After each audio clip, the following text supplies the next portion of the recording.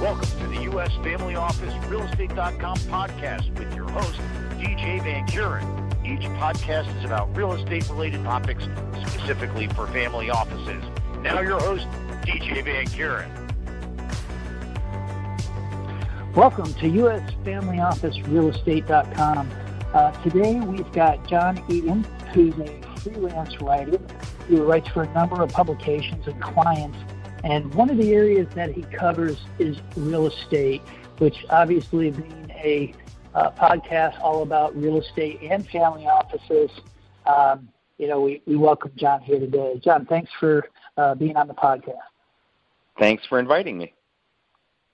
So, John, can you tell me a little bit more about, your experience with real estate and some of the various people you've written for or publications that you've written for?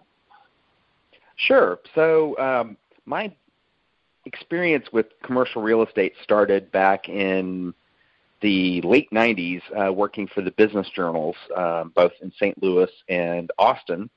And once I became a freelance writer, one of the folks I wrote for was, and still do, is National Real Estate Investor, and that's how I've gotten to write a lot about high net worth investors and family offices and their investments in the real estate sector. Fantastic. So with that being said, can you tell me a little bit about some of that experience with the people that you've interviewed, that has dealt with the topics on family offices or high net worth and real estate? Sure. So usually it's folks who either are directly involved in investment, meaning advisors or managers, or people who are analysts who are very familiar with the sector and can kind of give a global view of what's going on with investment. So how many years have you written about these groups and real estate? Oh, off and on, it's been a number of years. I'd say it probably has been about 10 years. Recently, I became immersed in high net worth investing and family office investing because that was a quote-unquote beat that was assigned to me by National Real Estate Investor. So I've been much more focused on that, I'd say, over the past 6 months or so. But that's something I've written about in the past before, just not as regularly as I do now. Wow, that is something. Because I'll tell you what, is that, definitely, obviously the real estate cycle's been kicking in. It has been for a while.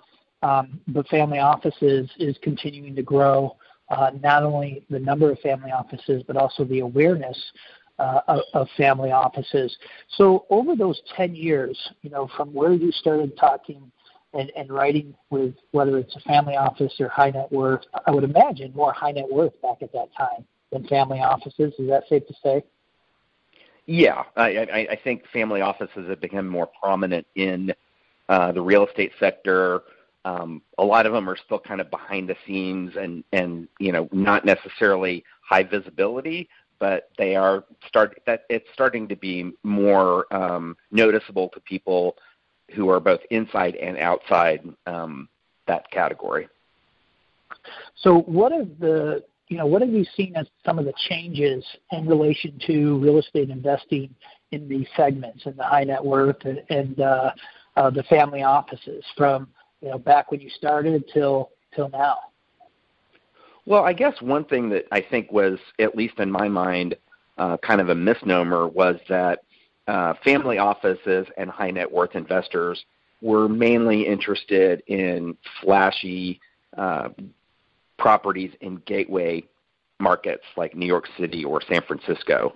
And while that still is the case with certain investors like a Bill Gates or a Michael Dell, when you get down to perhaps not quite at that level, but at a lower level within high net worth or family office, you see that a lot of them are interested in yield, and it doesn't necessarily matter where it is.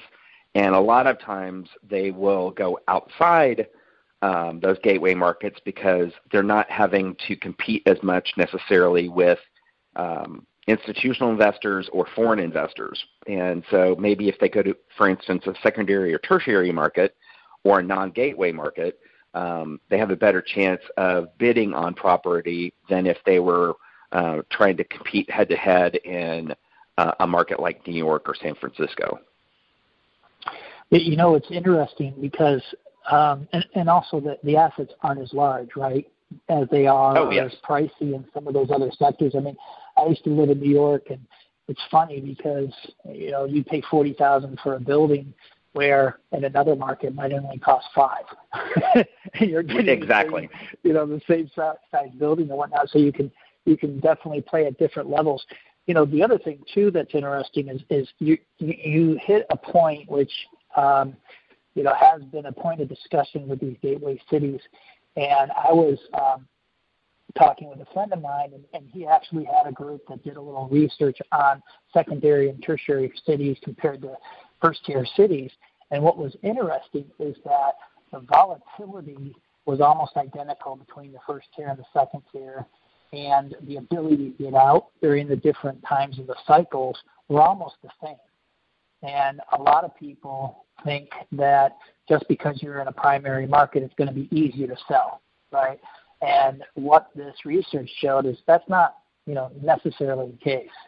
That's true. And no, what I was going to say is sometimes the folks in who may be in it's a family office or a high net worth investor who they don't live in one of these gateway cities, so they may be more comfortable actually investing in a property that is in a market that's more familiar to them. So let's say somebody lives in Omaha. Well, chances are they're going to know that market better than they are any other market. So maybe they're more comfortable investing in an Omaha versus a Los Angeles. Yep. No, that you're 100% right. I mean, and because that's why it's location, right? And when you understand who the players are or what's going on, or if there's gentrification happening in certain parts of the city, you're going to know that when it's in your backyard per se, right? Yeah, well, you drive by it all the time. Whereas, if you are an investor in, if you stick with the Omaha example, if you're in Omaha, but you go to New York occasionally, you're going to have a much better grasp of what's happening in your hometown market than you are in New York City, unless you're in New York City constantly. And even then, it's just harder to get a handle on what's happening in such a huge market like that versus your own backyard, as you mentioned. Right, and I think because of the fragmentation of real estate and the inability to get some great market intelligence, maybe, it does help when you've got those boots on the ground, or you're working with somebody who has that expertise in that particular market, right? Well, and I'm not part of a family office. I'm not a high net worth investor, but if I put myself in their shoes, I would feel the same way. For instance, I grew up in Kansas City. I live in Austin. I'd be much more comfortable investing in a market like that I have intimate familiarity with, rather than, let's say going to Seattle or some other market that I'm just not that familiar with. Unless you've got somebody, as you said, boots on the ground, who is very familiar with that market and understands the fundamentals of that market, so that you are essentially reducing your risk simply by knowing what the market conditions are like. Correct. So, you bring up the topic of interest in yield for family office high net worth investors. Right before this call, I was on a panel, and one of the things that I was talking about is what I've seen over the last couple of years is that a lot of families have gotten away from investing strictly as an equity play, but are looking more for yield, whether it's a cash flowing asset or providing debt, let's say, for an asset, or investing into a debt fund of sorts.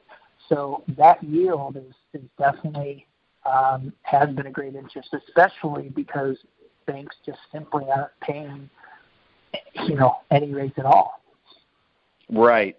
And I hear that from a lot of people who I talk to, the word yield, that is something that is really an essential driver for family offices and high net worth individuals, That's why you're seeing them more interested in assets like hotels in secondary and tertiary markets, or single net lease properties like a dollar store or a drugstore, something where they can see a long runway for that income coming in. And it may not end up yielding as much when you sell the asset, but over time, there's some very stable assets like a McDonald's. They're a very they're a very good credit tenant, and so that would be something that would potentially be a good investment if it's in the right market, versus something that's in a flashier location or is a flashier type of property. Right. I also think that with where the market is today, as the cost of construction continues to increase, as well as, real estate, more and more developers are developing more, that, even taking that step back in risk is just smart by itself. Sure. With having a cash flowing asset or, getting some type of a yield. Well, also, I think you're seeing too folks who are maybe had invested in apartment buildings, for instance, in the past, and those tend to be very management heavy, whereas a net lease property, there's not nearly as much management required on a property like that, and you've got one tenant versus hundreds and potentially, over 1,000 tenants if it's a really big apartment building.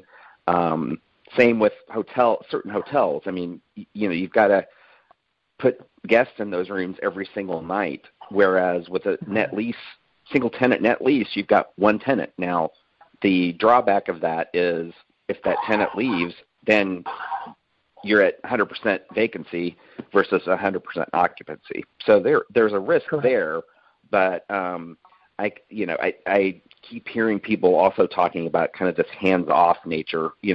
Obviously, there's going to be some involvement on the investor's part in making sure the asset's performing well, but it's not as labor-intensive from a management standpoint to have, let's say, a single-tenant net lease asset versus one apartment building, let alone a portfolio of apartment buildings. Right. And then, of course, that really comes to the importance of how long that lease is for that single tenant and the credit rating, right? So if you're going to hold it for quite a long period of time, which a lot of families want to do that, you just got to make sure that tenant's not going to leave, which is exactly what you've been saying. Well, and two, you've got a lot of folks. I mean, I was reading something today where there's a very high percentage, and I don't remember what the percentage was, but there's a very high percentage of billionaires who are getting up there in years, and they want to be able to pass along their assets to either their family or to charities. And especially in a family situation, if you can pass along an asset that has, like a single tenant net lease, has built-in rent increases and is stable, versus something that may be more unstable in a large market or even a secondary or tertiary market. So, there's some of that generational wealth aspect is figuring into investment decisions as well. I would agree with you 100% with what you're saying.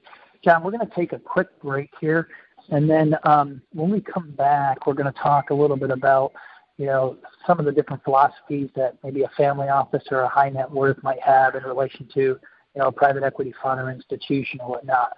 So let's take a break, and then we'll be right back.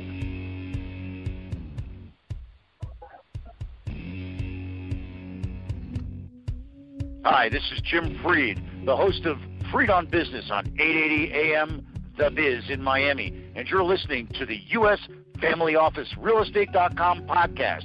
The podcast provides you real estate information designed specifically for family offices. Make sure you check out usfamilyofficerealestate.com for educational information for family offices, including white papers, fact sheets, videos, and podcasts. You'll also find information on specific markets and assets, real estate cycles, tax-efficient real estate investing ideas, and much, much more.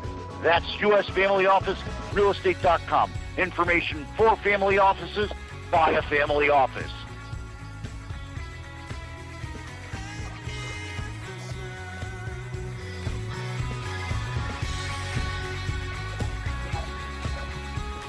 All right, welcome back to U.S. Family Office, realestate.com. Today our guest is John Egan, who's a freelance writer for a number of publications and clients, and has covered the area of real estate, and over the last 6 months has specifically been given a mandate to write about family offices with National Real Estate Investor magazine.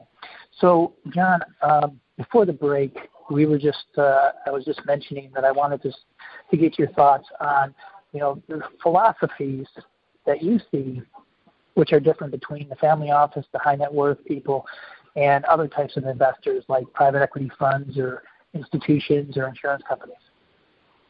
Well, I think one of the things that and we touched on this, is the aspect of yield. That's very important to the folks who are from family offices or who are high net worth investors.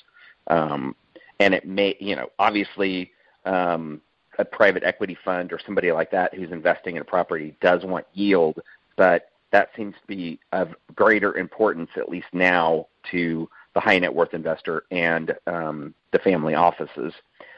You've also got maybe a little longer term look at the investment, again, playing into the aspect of wanting that steady income coming in from, let's say, a single tenant net lease asset, or looking beyond at wanting to pass along a solid real estate asset to family members down the road, so that it's something that is a strong, valuable asset that you may not have to turn around and sell right away, because let's say if, again, it's a single tenant net lease asset, there may be an underlying lease of 20 years, and that could be a great income producer for however many years are left in that lease once somebody inherits that asset.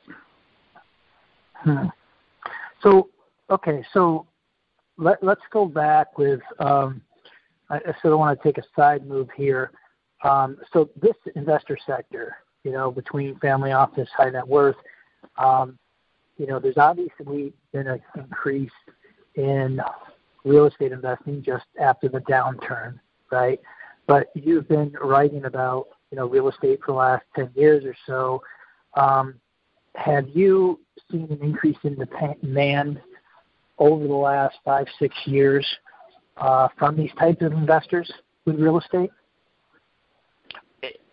This is just my view of things, but it does seem like there's been more activity in terms of folks in those categories who are wanting to seek alternative investments, and that could be any number of types of real estate assets that they feel comfortable with, they want to look at, they feel like it's a good investment. And, it's gone are the days where you can just, I remember when I was a kid, I could get a fairly decent interest rate on a savings account. Well, that's not true anymore. And, you may not want to necessarily put all your eggs in one basket in terms of the stock market. So it's a good way to diversify your portfolio. And, I think with both the expertise that has grown over the years and also the advent of technology, it's gotten easier for people to be smarter investors and figure out, have a better idea of what they want to do with their money so that it grows, and that, again, they can pass it along to the next generation or charity, whatever they decide they want to do with that in terms of what their trust or their will is set up for. So what do you see the trend, where the trend is going for these type of investors? Well, I think you're going to see more of that search for diversity and search for yield, and not necessarily going where everybody else is going. And that touches upon what we were talking about earlier with geography in terms of gateway markets. There's plenty of markets in the United States and elsewhere that aren't gateway markets where you can invest money in a piece of real estate and do quite well. It doesn't have to be the trophy property on Fifth Avenue in New York or Rodeo Drive in Los Angeles, for instance. It can be the McDonald's in Columbus, Ohio, or it can be a small apartment complex or a group of apartment complexes in college towns. So I think I look back at how my grandfather invested, and he was strictly into the stock market, and he did extremely well. But I think even today, if he were alive and it's still investing, he would probably look at it a little bit differently and maybe be a little bit more diversified rather than having all in on the stock market. Now, I don't remember exactly how he invested, but I would assume he had both,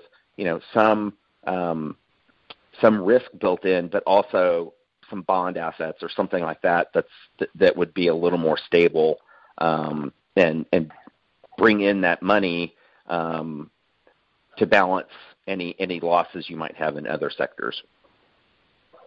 Well, from a global perspective, family offices allocate about 15 to 18% of their portfolio into real estate. And, I used to do a lot of work with the large institutions, the Carlyles, the BlackRocks, et cetera. And what's interesting is that all of these firms have a box, basically, that they are targeting. So, it's this market, this type of asset, this size, et cetera.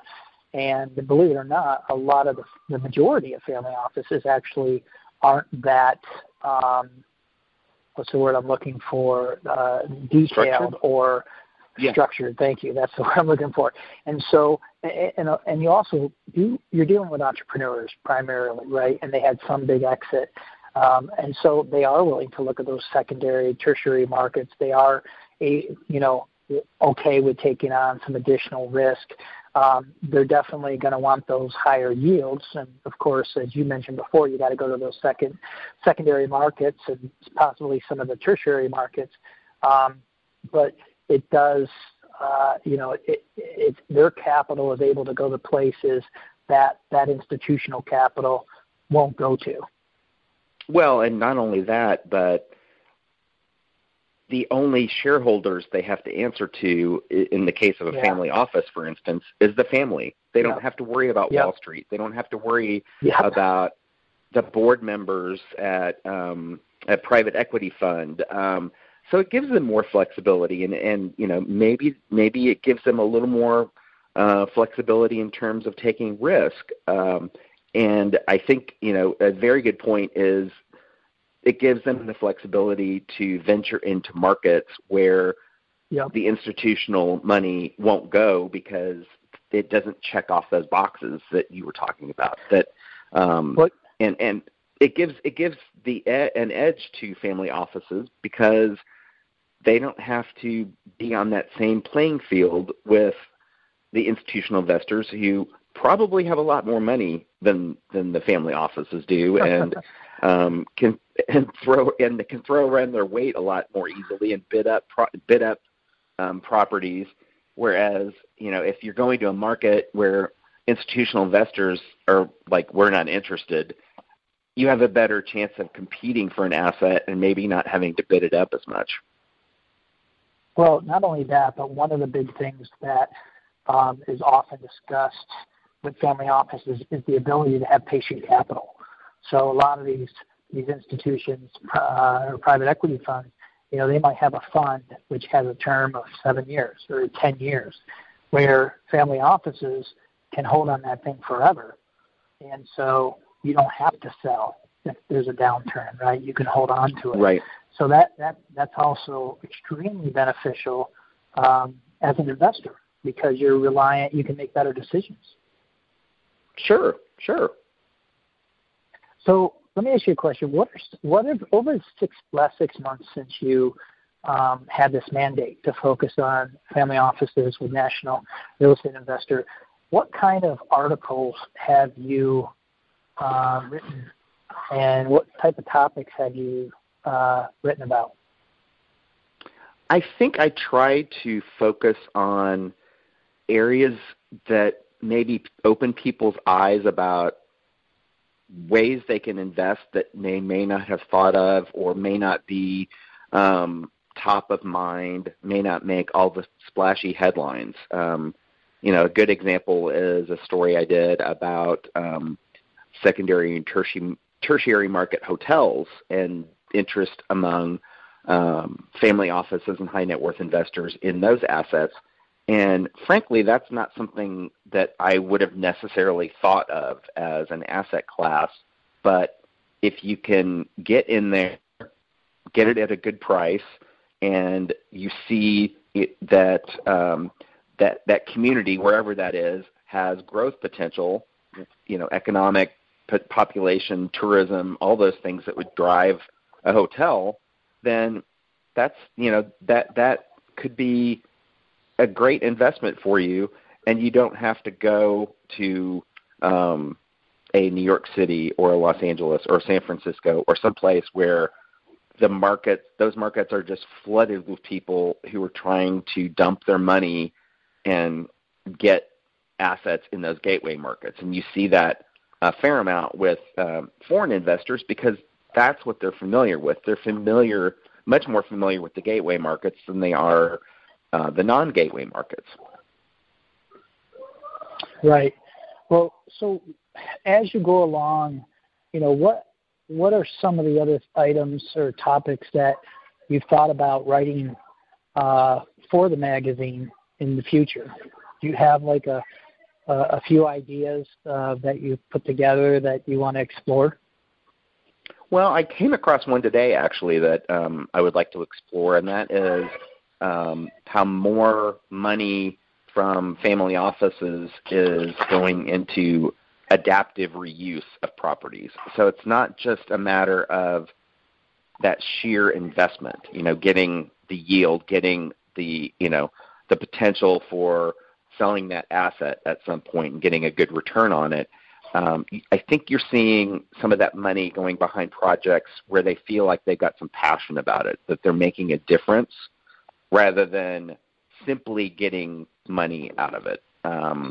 That there's maybe a little bit of a societal aspect to some of the investment. Well, what I would suggest, and just a thought, but whoever you interview about this or you go into details, I would ask if that is coming from the second or third generation, or is that philosophy coming from the first? Because from my experience, these the younger generations are the ones that are really pushing for these. What's the word I'm looking for? The different type of investing that's good for the environment or impact investing, right?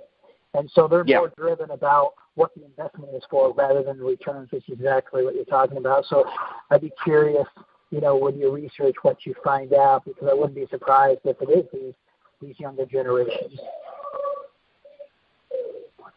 I suspect that that's what the case is, that you've got younger second and third generation folks who are pressing the matriarch or patriarch of the family to make those sorts of decisions so that there's a lasting effect from the investments more beyond just being able to generate wealth. It's also generating some sort of positive impact for a community, and I could see where that would be especially important to a family if that investment is happening where they live or where they do business.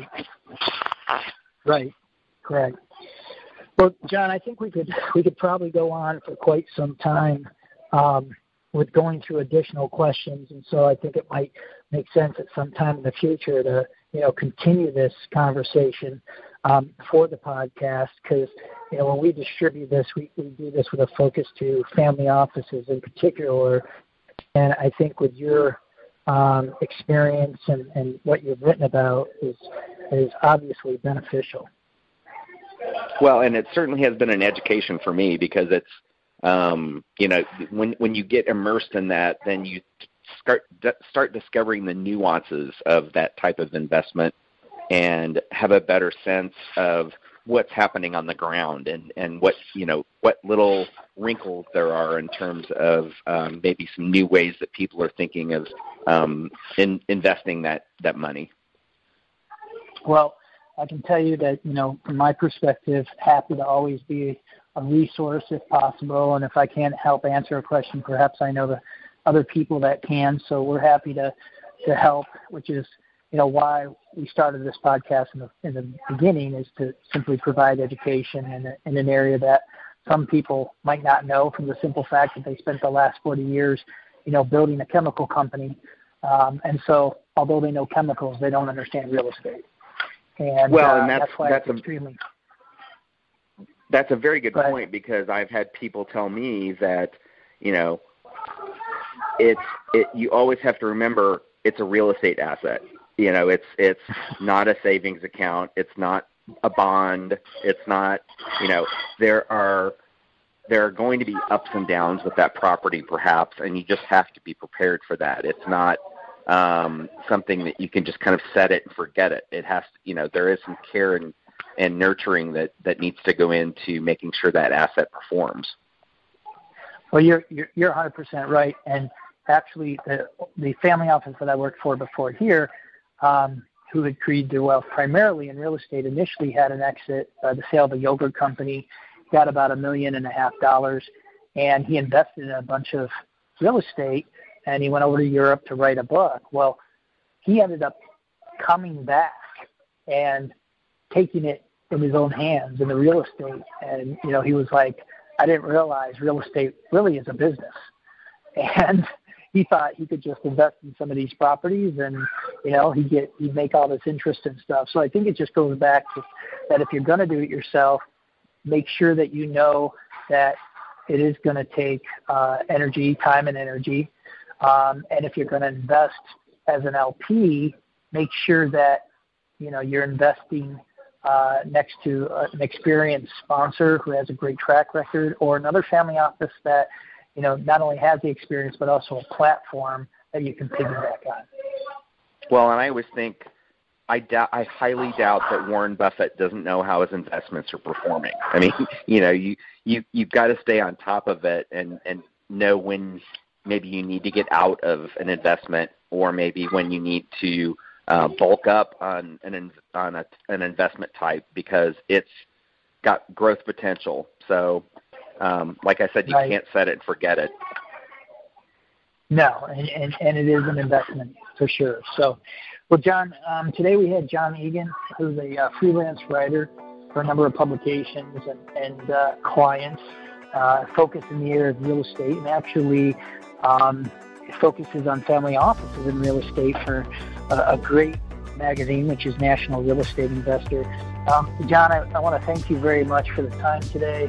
Like I said, there's a lot more information that we could have gone over and a lot of questions to ask, so maybe we'll have you back at another date. But thank you so much for your time today and being on the show. Thank you.